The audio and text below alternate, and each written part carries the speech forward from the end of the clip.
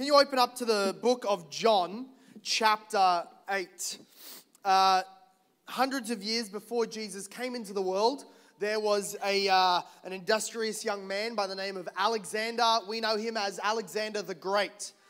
And at one point in his traversing the globe and turning it into his own kingdom and empire, there was a story that has survived from history. We believe it to be true because it's written down, but who knows the reality of it. But he came across a tribe in India that, as Alexander the Great had been trekking right across Asia and colonizing and establishing peace and prosperity wherever he went, he found a tribe in India that had never yet discovered or maintained at least fire. That is, that in the ancient world, every time the sun went behind the clouds for days on end in storm season or maybe long winters or even just at night, they were without light. They never cooked with fire. They never utilized it for their industry. They had forged nothing. They had utilized heat in no way for their work. They had never seen or utilized fire. Can you imagine? Just the sun goes down. It's entirely dark. They stop work at sunset without hope of illumination of any kind. They were in a way that we just cannot even imagine. Even as we sit right here, we drove with cars that had lamps. We sit under now some lights. We have backlighting on our own phones. We just live in the light. But this tribe lived entirely in the darkness. And Alexander had the great gift of being able to give to them this wonderful, to them, magical essence of fire. Paul in the New Testament says that as he was traveling and traversing the globe, very similar regions in where Alexander the Great had gone, he used a prophecy from the book of Isaiah that God had spoken to him about his own life, and that he said it to the Romans and to the Antiochians and to other people who had heard him preach. He said that my mission is a fulfillment of that Isaiah prophecy, that God would send somebody to be a light to the nations. That even where the Roman Empire or Alexander's empire before him, or the great industrial revolution of the West in our own history, though there is much technology, though there is much illumination and light bulbs and fire and all sorts of other things, yet the world without the gospel of the Lord Jesus Christ sits in darkness. Your soul, if you're not a Christian, if you've not been born again and placed your faith in the Lord Jesus Christ, you sit in darkness. And it is my pleasure tonight to be able to present to you the life-giving light of Jesus Christ in the gospel, that you might take him and live. Christmas is a season of lights. As you find yourself in John chapter 8, we will read from verse 12 and even refer a little bit here and there to the surrounding passages. But Christmas is known as a season of light, a holiday of lights. We do Christmas tree lights. We do lights on the house. If you don't do that, you're a Grinch. You're probably not going to heaven. You should get Christmas lights for your house for celebrating Christmas. I'm sure it's somewhere in the Ten Commandments that we should be doing that and celebrate the Lord's incarnation.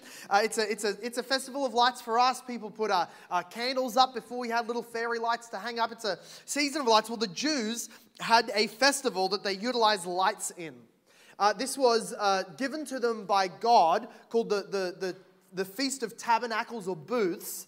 But they had sort of developed the tradition and added lighting to this whole ceremony. So we'll quickly rehearse the history of it. Back in Israel's exodus out of Egypt, as they were wandering in the wilderness, God led them by divine fire that came down from heaven, and it was just like an enormous pillar going in front of them by nighttime, or a large cloud in the daytime.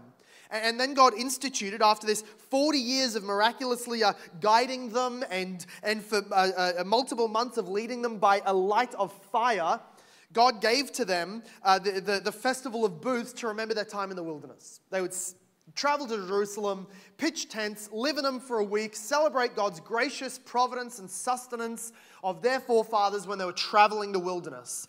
And as the tradition grew, like with Christmas, they sort of added new traditions, added new elements of celebration. And one of them was that in Jerusalem, with this enormous golden temple and a huge 40 football fields area on the outside that's all paved in beautiful marble, etc., that Herod had built, In the temple, all the Jews would sort of have this big conga line, this big procession that would take them into the temple. And then in the next little section of the temple, they would have these 4 enormous candelabras, probably just about as high as the roof in here.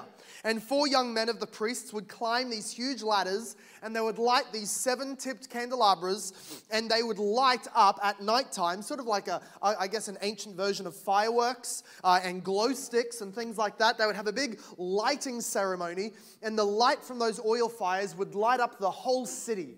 They used to say that from any rooftop in the whole city, you could see the light coming from the great Mount Zion where the temple was. And then they did fire twirling and flame torch dances, and they sung and they did all of that. That was their version of Christmas caroling.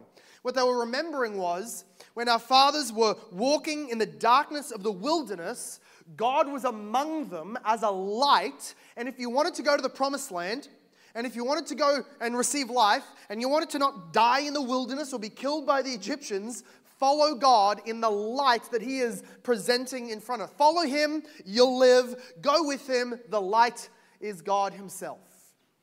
And at the peak of that festival, John chapter 8 tells us that Jesus stands up, and you can imagine he's got himself front row tickets. He's in the nosebleeder section of the crowd, and as the young men are lighting these big candles, he probably gets on some kind of a surface or elevated partition of ground. He gets himself some elevation, and he cries out what we're told in John chapter 8 verse 12. So look at John now. This is what Jesus says in the middle of that festival.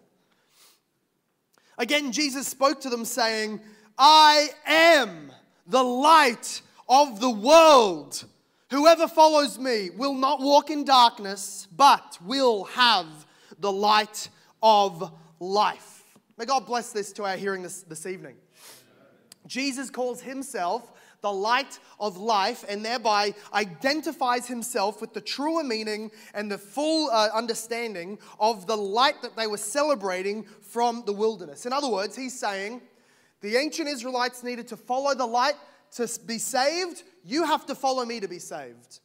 They looked to the light and saw God's presence among them. Look to me and see God's presence in your midst.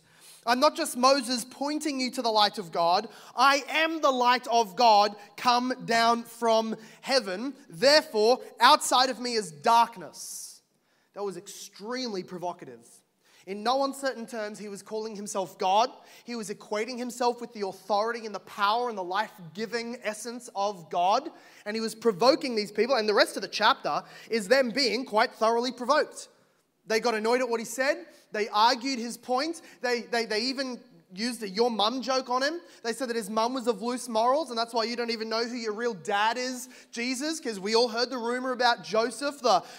Sure, it was an angel, Mary. We all know the truth. They start arguing and going back and forth, and Jesus keeps appealing to Scripture and to the Father's authority and the fact that He came from heaven. They were thoroughly provoked.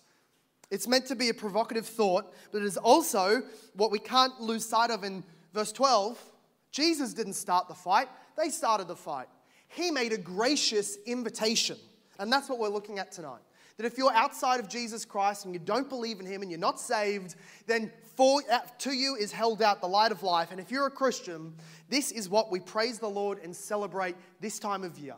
The light of the world come into our existence. We even sing it at Hark the Herald Angels Sing. This whole light theme is very heavy at Christmas. Hail the heaven-born Prince of Peace. Hail the Son of Righteousness. Does it annoy anybody else that doesn't exactly precisely rhyme? Do you ever sing it and say, Hail the heaven-born Prince of Peace. Hail the Son of Righteousness. Because you're just a little bit too OCD to be able to enjoy that hymn. And it's a great hymn. Light and life to all He brings. Risen with healing in His wings. Now that's not just tremendous poetry on the part of the Wesley brothers in the 1700s. That's Scripture. That's Malachi chapter 4 verse 2, the last book in the Old Testament. Before 400 years of silence, Malachi the prophet says the Messiah is coming. He will be the Son of Righteousness. The Son of Righteousness, he says, will rise with healing in its wings. The rising sun, depending on your status and where you're living and how much protection you have, can be a horrible thing that kills you and burns you and dries you out, or it can be something that brings warmth and life and light. And that is what Jesus will be to any who believe. Or Isaiah 9 verse 2. A popular Christmas verse that we read. The people who walked in darkness have seen a great light. Those who dwelt in a land of deep darkness, on them the light has shone. Or Isaiah chapter 60, towards the end of the book, then he prophesies the coming of Jesus and says, "Arise, shine, for your light has come, and the glory of the Lord has risen upon you." Or this light theme continues as we come into the New Testament, and you have this guy called Simeon. And he's an old guy. He's not a priest, we don't think, but he had a prophetic gifting. And he was filled with the Holy Spirit, and he was waiting for the consolation of Israel when God would send his Messiah. And the Holy Spirit had prophetically told him that he would not die until he sees God's Messiah, the Christ. And he's in the temple one day, and he's praying, and he's doing his duties. And then a poor rural couple hop off a donkey, and they march on into the temple, and they go over to a priest in order to have their child, Yeshua, in English Jesus, circumcised on the 8th day since his birth. And he sees that child, and he knows that that tiny little 8-day-old child is the fulfillment of not only the prophecy God gave him, but the prophecies of all of the Old Testament. He runs up to that child, he picks him up, and he starts to sing a poem. And he says, Luke chapter 2, verse 28 following says, "He took him up in his arms and blessed God and said, 'Lord, now you are letting your servant depart in peace according to your word. For my eyes have seen your salvation, that you have prepared in the presence of all peoples a light for revelation to the Gentiles, and for glory to your people Israel.'" This little baby is and would become a light to all of the Gentiles, all of the nations, to every country on earth, and a glory, a culmination, the whole purpose of the existence of Israel as a nation, and they would and will glory in him. This is why Jesus said, "I am the light of the world." He was the point of all of the Old Testament prophecies. He was the light into a dark world, and we have to then ask what that means. What is it? When Jesus says he's light, it's obviously in contradistinction and conflict to the darkness. And there's 3 elements that we can think of darkness. As Jesus says, "I'm the light of the world. Whoever follows me will not walk in darkness, but will have the light of life." He is saying that without him, without following him, without having him, you are in darkness. The scripture speaks of our natural state as one of darkness. And that's not just a matter of physics and light waves and photons and luminescence. What God means by darkness is ignorance and immorality and lostness. In our ignorance, it's like we're sitting in a library, and all of the tomes of knowledge that we would ever need to know to get to heaven, to understand our purpose, to know why you exist, to know how we are to act, all of those things are written down by all of the scribes in all of the books, but you are sitting in the middle of this rich library in utter darkness. Mankind is naturally ignorant, partly because we reject God's word and we suppress what we know, partly because outside of the light of Scripture, humankind divulges into foolishness. We worship the creation, we make up mythologies and theologies. The demons come in and tell a whole bunch of fables. People attach themselves to it. They believe that the month they were born in correlates to some star that was passing by Pisces and some moon, and then that's their personality forever. We are fools. We're in ignorance. We have no coherent worldview. We don't understand the world we're in, the God who made it, the purpose for our life, what we're supposed to do, or how to solve the great issues that we face, namely our own unrighteousness. This is ignorance. We're in darkness in terms of ignorance. We're also in darkness in terms of our immorality. That is, that when you talk about things done in the darkness, that's code for shameful things. There's certain places, there's certain bedrooms, there's certain clubs that if you walk in and you switched on the light, you'd have a lot of young ladies running to cover themselves up. You'd have a lot of young men walking away into the corner in shame. You'd have a lot of people calling other people's parents because there's underage people there, because there's illegalities going on. Crime, shameful things, disgusting things thrive in darkness. Jesus said this in John chapter 3 when he was speaking to Nicodemus. He says, "This is the judgment of the world. That the light has come into the world, but the people loved the darkness rather than the light because their works were evil." You ever come out in the middle of the night because you think you can hear a break-in, and so you grab yourself a baseball bat? If you're more country than me, you grab yourself a rifle and you walk into the kitchen and you slam on the lights ready to face whatever burly thief it is, and then it's just 4 rats over some dishes that you forgot to put away, and they scurry and you scream like a woman who shouldn't own a gun or a baseball bat. But not just me, it's happened before to you, I'm sure. The rats hate the light. They're there to sneak and to chew and to do that which should not be seen. Or cockroaches, when you switch on the light and cockroaches just dart away and you'll get that disgusting feeling. And God says that's what it was like for Jesus. That he came into the world and he was the light shining, and the people who love sin and unrighteousness scurried away from him under the fridges and the couches and back to the rotting corpses in the graves because they hate being exposed to the light. This is our natural state.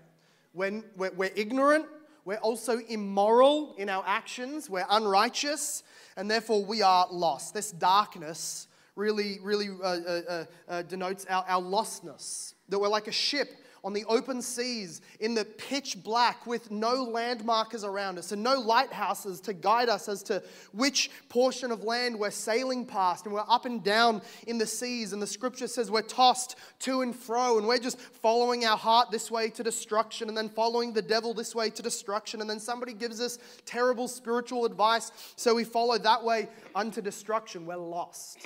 This is our natural state. We are ignorant, we have no clue. We are immoral, we have no righteousness, and we are lost. We have no grounding. We have no path or direction.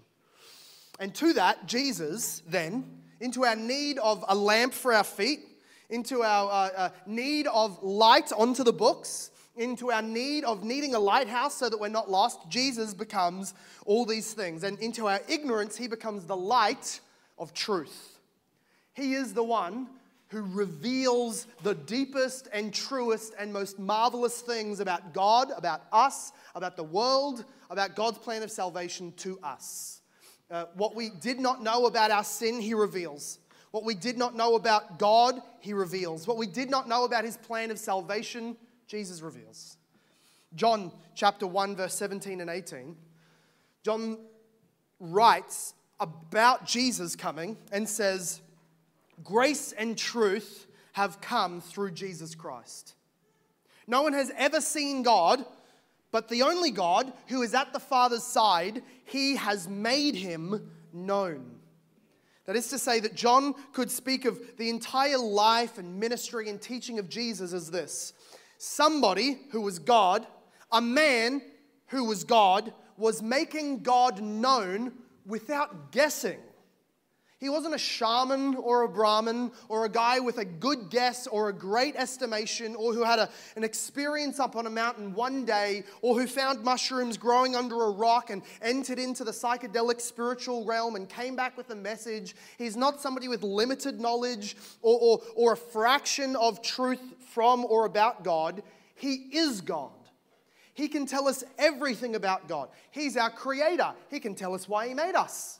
He's also our Savior sent from heaven, therefore can tell us the only way out of our darkness of ignorance. Jesus said, as the Pharisees start picking a fight with him because he said he's the light, Jesus said back to them, "He who sent me is true, and I declare to you the world what I have heard from him." Jesus said, this is part of why I came. You're in ignorance, I'm the light. I'm coming in to tell you the truth that you never could have arrived at, that you never could have known. Jesus is the light of truth. He's also the light of righteousness. Now, in this sense, the prophets foretold of the Messiah coming. that he was going to be the final prophet, the final king, the final great priest who would be able to come and do what none of the other leaders or the judges or the prophets of the Old Testament could ever do, and that would be lead Israel back to a righteous life before God. They were just a straying people. They kept on turning to idolatry. They kept on breaking God's law, dismantling their covenant obligations. And there was a good king like Josiah. Every now and then there'd be a great king who sort of kills all the false prophets and slaughters all the bad priests and reforms stuff and gets a bit of a revival going, but eventually they just fall back.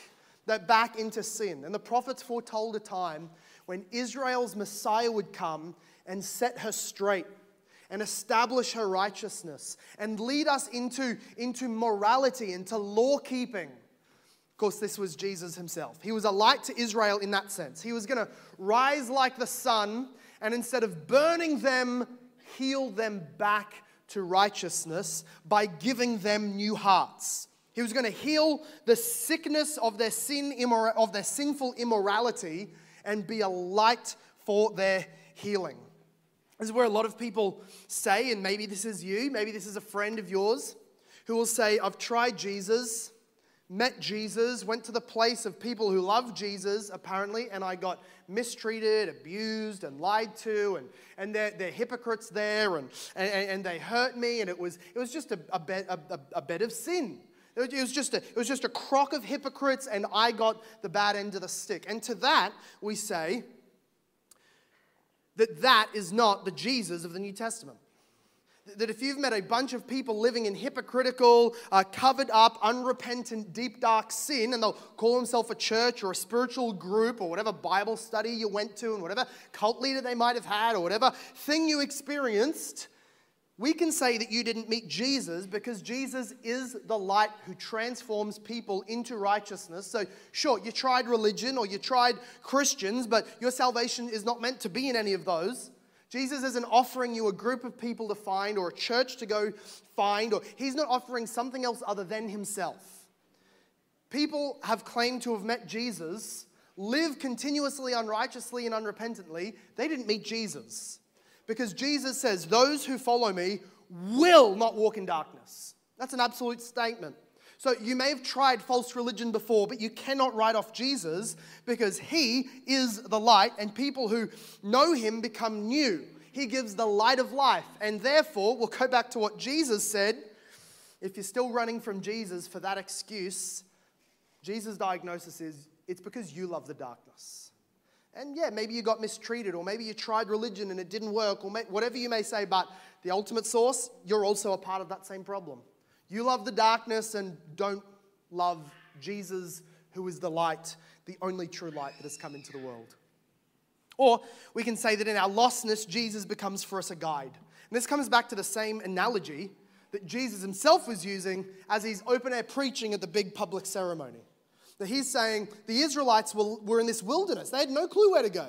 They didn't know navigation by stars. They didn't know how to map out the wilderness of Sinai that they were in.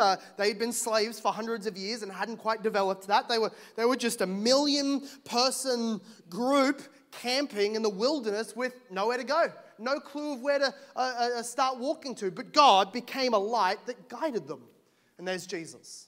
That in your lostness of wondering, what on earth is the purpose on this world? This wilderness of a life that we've been given.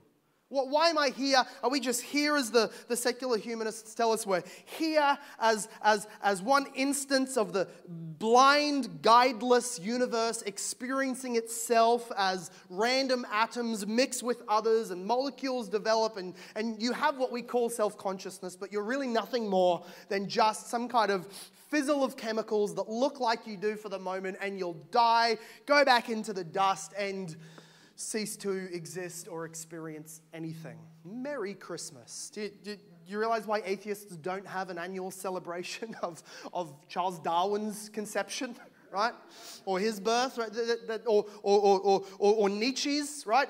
That's just not the case. They don't do that because that's a hopeless, dark, lost understanding of the world, and it's wrong. To be more to the point. That as people, and maybe this is you, or maybe you remember this, that as a Christian who's been saved, you remember the complete lostness in your pre-Christian life of having no clue what you're doing, why you're here, or what is all the point. But Jesus becomes for us a guide to sail us home to glory, the lighthouse that directs us to salvation and eternity in the arms of God. Look back at what Jesus says in John chapter 8, verse 12. I am the light of the world. Whoever follows me will not walk in darkness, but will have the light of life. What does it mean when he says follow? Countless people sort of jump on this and say, salvation isn't just by believing, it takes you to do something. You have to follow Jesus. You have to establish a lifestyle after Jesus. You have to get good at following Jesus, then you get eternal life. Not only is that at direct odds to all of the New Testament's teachings, it also is not at all what the word follow here in this context means. We know that Jesus uses the word follow instead of, say, believe for a contextual reason. Because in the example that he's using and drawing from, it would not be of a benefit to the Israelites to be standing in the wilderness and say about the light that was disappearing over the horizon, I believe in that light. What was necessary for the Israelites to do was actually follow the light. And so Jesus uses that analogy to say, to really and truly believe in me is like following the light in the wilderness of darkness. He used the word follow, not because you need to start obeying or doing something to then be able to be in the light. He uses that word follow more comprehensively. First of all, what he means by follow is believe that he is from God. In this chapter, as he argues with the Pharisees who deny that he's the light of the world, that he has a right to speak that way, that he had any right to interrupt the Jews' worship of God. Who does this guy think he is? God worshiping our worship interrupting our worship of God. Well, he was God. That's the first part that it means to believe. If you're an Israelite in the mass community, in the wilderness, the very first part of being benefited by that pillar of light is that you have to believe it was not a magic show put on by the Egyptian priests. It wasn't some kind of demonic display of magic. It was God sending something from heaven for your benefit. This is the first thing that following that light meant. You had to believe it was from God. And the same is true of Jesus. Jesus says in verse 42 of this chapter, I came from God. In fact, even in this statement, I am the light of the world, he keeps borrowing the divine name, Yahweh, which as it comes into Greek is egoimi, which is in the English, I am. He's using a double up. He's saying, I am the light of the world. He's literally telling me, I'm Yahweh, the light of the world. Follow me or perish in your sins. That's what he tells them later on in the chapter.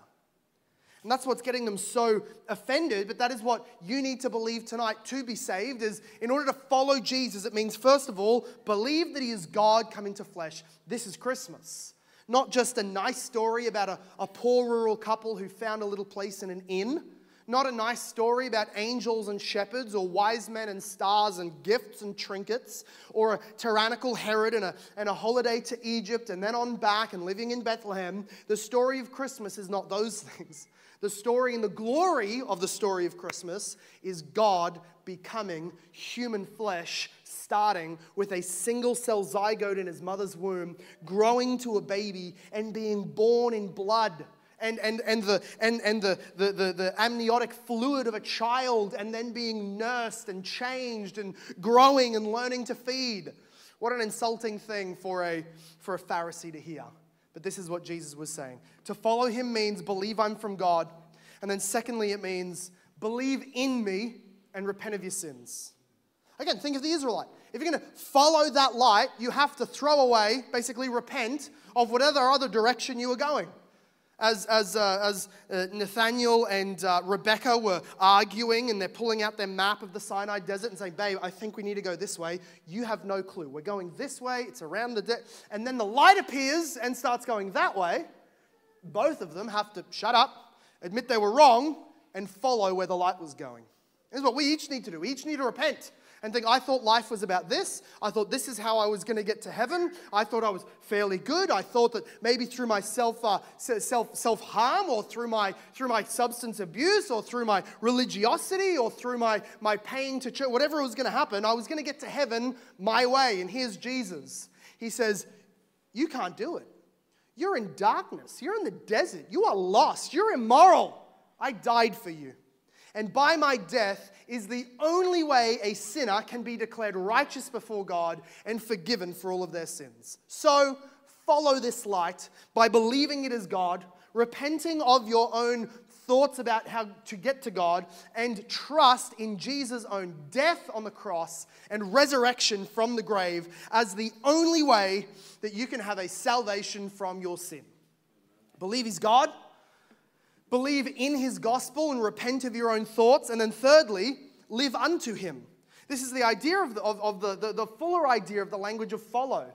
When Jesus says, follow me, He means believe the truth about Him, have faith in His good news, and actually live unto Him. In other words, Jesus is saying that there's no such thing as somebody who receives Him as Savior from sin and does not receive Him also as Lord over their life. Jesus is Lord and Savior. He was Lord at His birth. He was Lord every moment of His life. When you come to Jesus and have faith, you're not being asked by a nice, polite, divine Macca's teenage girl with a headset on. She's not asking, you'd like some salvation. Would you like lordship with that? Or do you prefer living your own life? Because that's totally an option. I don't have to upgrade you. It's only 50 cents extra. Do you want a large Lord for your life? Do you want me to throw in a little obedience item with that Happy Meal as well? No, you just want salvation. That's fine. That's not how God works. You are given a whole Jesus. You have faith in Jesus who is Savior and Lord, or you don't receive Jesus. We know that this is in Jesus' language because it becomes a part of the argument later on, is that it says, as He's preaching and arguing with the Pharisees, many people believed in Him. And then He turned to His believers and said, if you love me, you will obey my commandments. For the only true disciples, He tells them, are those who receive me and follow after me. And if you do that, then the Son sets you free. So of course, He's not conditioning our salvation from sin on our obedience to Him, but He is saying that to be saved from sin is to have faith in Him, and that faith is, in part, an inward desire, an inward posture, and an inward commitment to come to Jesus as Lord and do whatever He says. And that is a part of the light of life that He offers. You won't stay in darkness. If you're a Christian, you will become somebody who walks slowly but surely, and slower than we wish it was, but surely, because God promises that you will slowly become more and more righteous, more and more aware of God's law, more in love with God's character and nature, and you will look more like Him, or you are not born again. If you are in your sin right now, in the ignorance of not knowing how to get to heaven, thinking yourself wise but being a fool, if you're in the darkness of immorality, hoping that the light never shines on you, though it will on Judgment Day, and if you're in the darkness of lostness, of directionless wandering, to you, Jesus says, I am the light that is your threefold solution, and 10,000 charms beside. Come to me and be forgiven, be changed, and be led home to safety. Jesus says that we do not walk in darkness, but will have the light of life. Have you? Have you come to the Lord Jesus Christ in that act of commitment to following? Of saying everywhere else, every other ground is sinking sand. Every other path leads to hell. Every other decision I could make or muster up will leave me further from God, not closer to God. Jesus is the light. He's the only thing blazing in the sun with all glory. Every other thing is a silly, ignorant, idiotic, immoral, lost solution. But Jesus is sailing to heaven. I will throw myself towards Him and receive forgiveness of sin because He died for me. I will receive leadership because He is the Lord. And I will receive a Savior for my soul. John Newton was born in 1725. He had a father who was a sailor. in the Navy of England, and he had, and this is like heyday England, like they're colonizing everything, putting Alexander the Great to shame. And here's England at their heyday, 1725, John Newton born, and his mother, a nonconformist Christian, right? She wasn't a part of the big fancy rich church that knelt down and took the wafer and wore the hats and whatever. She just loved Jesus and went to church where they preached the Bible. That's John Newton's mum. And she prayed for her son, and she loved her son, and then she left her son to be with Jesus when he was just at the age of 7. And he was without a mother and without a Christian witness in his life. And he was taken by his father, and by the time he was 11, he was then living and working on naval ships in the English Navy, going around the Atlantic. He was then, in his adult years, kicked out of the Navy because he tried to desert. So dishonorably discharged, I don't know what he did, tried to run away on an island, swim away in the ocean. He did a Jonah. He was running away from the commander. They got him up, they shackled him, and then as a slave vessel passed by, they gave him to them, not as a slave. You don't do that to white people. They threw him onto the slave and said, he can work for you, he'll be fine. And what did he do? He says in his writings, the slave trade is a convenient and very profitable business. I bet it was. And so here at this man whom people said his swearing made sailors blush. So he's like a concreter in today's world, I think. He entered into the slave trade then, too sinful for the Navy. That says a lot if you know anything about the Navy. And so he's in the slave trade. He's making a killing. He's thriving. He's successful, if you can call that kind of disgusting act in life successful. But he's making a lot of coin. And then at some point, as he engages with some other Christians, nearly dies on a storm on the Atlantic Ocean, he gives his life to Jesus. And he says, I've run from you. I've blasphemed you, I've sworn against you, and I've mistreated other people. But I believe in Jesus. I want my sins forgiven. Now here's the part that usually doesn't make it into the sermon stories. He stayed a slave trader. He's a Christian now, walking in darkness. Now we have to give him at least a little bit of grace because he has no pastor. He has no Christian friends. He's just a lone dude on a boat in the Atlantic Ocean, rich from his trade. And he doesn't repent of that. And he continues to live this way until God, forcing him to repent, strikes him so sick that he can't travel on boats anymore because of his balance. And he's stuck now in England, landlocked. And what do you do when you're an ex-slave trader looking for a job? You become a pastor, apparently. He applied and he was received. And he just went about his business and he got quite an influential pastorate among this large but very poor congregation. And then his conscience starts to tick over as he's reading the Bible. As he's preaching the gospel of forgiveness and of peace and of freedom from the slavery of sin and of love to all mankind and of love of neighbor and following God's law. And he realizes that he has been all this time neutral to or actively engaged in the stealing, the murdering, the selling of other human beings.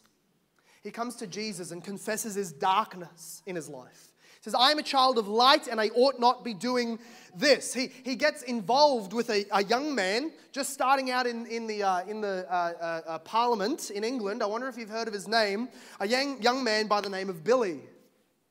William Wilberforce, his name will be known to history. William Wilberforce was a parliamentarian that John Newton became a pastoral friend of for over 20 years. And he mentored him and he encouraged him and he taught him the Bible. And he said, you stay in Parliament because God is going to use you there. And the Clapham sect, John Newton and William Wilberforce and others started to do all that they could to outlaw and disband and destroy England's blasphemous and horrible reputation in the slave trade, to destroy the Atlantic slave trade, especially around the West Indies and in Africa. He founded with some other men the Anti-Slavery Society. He wrote the account of the slave trade in which he recites his own sin and describes his own repentance from such horrible acts. He testifies against slavery at parliamentary hearings, and with William Wilberforce, they end up outlawing the slave trade in Britain and all of Britain's colonies, and then he dies 9 months later. He had a good friend, a poet named William Cowper, who had debilitating depression and was constantly annoying John Newton. John Newton never said that. You just read the diary and you get the equivalent of 3 a.m. pastoral calls every Tuesday, the knocking on the office every Monday morning. Was your sermon about me? Am I going to hell? Just the anxious, depressed man who John Newton just loved and passed it on through to his early death. But Cowper and Newton wrote hymns, the most famous of which was John Newton's Amazing Grace. This is what he sung. Amazing grace, how sweet the sound that saved a wretch like me. I once was lost, but now am found, was blind, but now I see. 'Twas grace that taught my heart to fear, and then grace my fears relieved. How precious did that grace appear the hour I first believed. You may not be a slave trader. You may not be a swearer that makes naval soldiers blush, but make no mistake, you're a wretch. You're a wretch as far as God looks at you. As the light shines down from heaven, he sees filth, immorality, ignorance, and lostness. And then into this darkness, into your darkness, Jesus came from heaven, lived as a light, consumed your darkness, was expired and snuffed out his light on the cross, and then broke like the rising sun again, and is the Son of righteousness, the Son of healing, and gives to anybody that believes in him the light of life. Believe in the Lord Jesus Christ today and be saved. Let's pray. Father God, we are unworthy the first moment we're born. We're unworthy every day of our life. We're unworthy a moment before we have faith in the Lord Jesus Christ. And in our own standing, we're unworthy the moments afterwards. And as we walk with you for years, still we're unworthy of eternal life. And like John Newton, maybe we allow these horrible sins to continue on in our life. We're still unworthy of you. And even if we repent of those and follow you, still we're unworthy. There is not a day in the Christian's life that you have not been infinitely gracious to us. Lord, this will be true up until the moment of our death that we have enough sin to condemn us. But from now into all of eternity, in Jesus, we have enough righteousness to save us.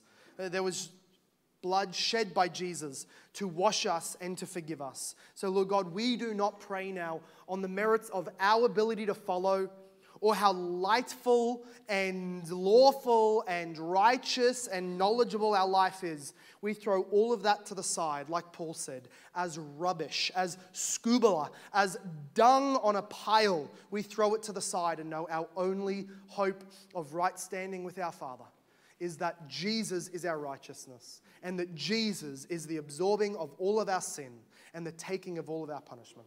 We pray, Lord God, today that you would shine your light of peace and forgiveness into hearts that have not yet received him. And we pray that those who know you would go out as lights of the world, lighting candles and lights for the sake of the Lord Jesus Christ, preaching the gospel and shining the light into this dark, dark world. We trust the power of the gospel to transform sinners. We thank you for the power of the gospel which transformed us. And we thank you for the glory of the gospel in the name of the Lord Jesus Christ. And everybody said, This sermon was preached at Hope Reformed Baptist Church in Logan, Australia. For more information about our church, visit our website at hoperb.church. If you have been blessed, please leave us a review wherever you listen.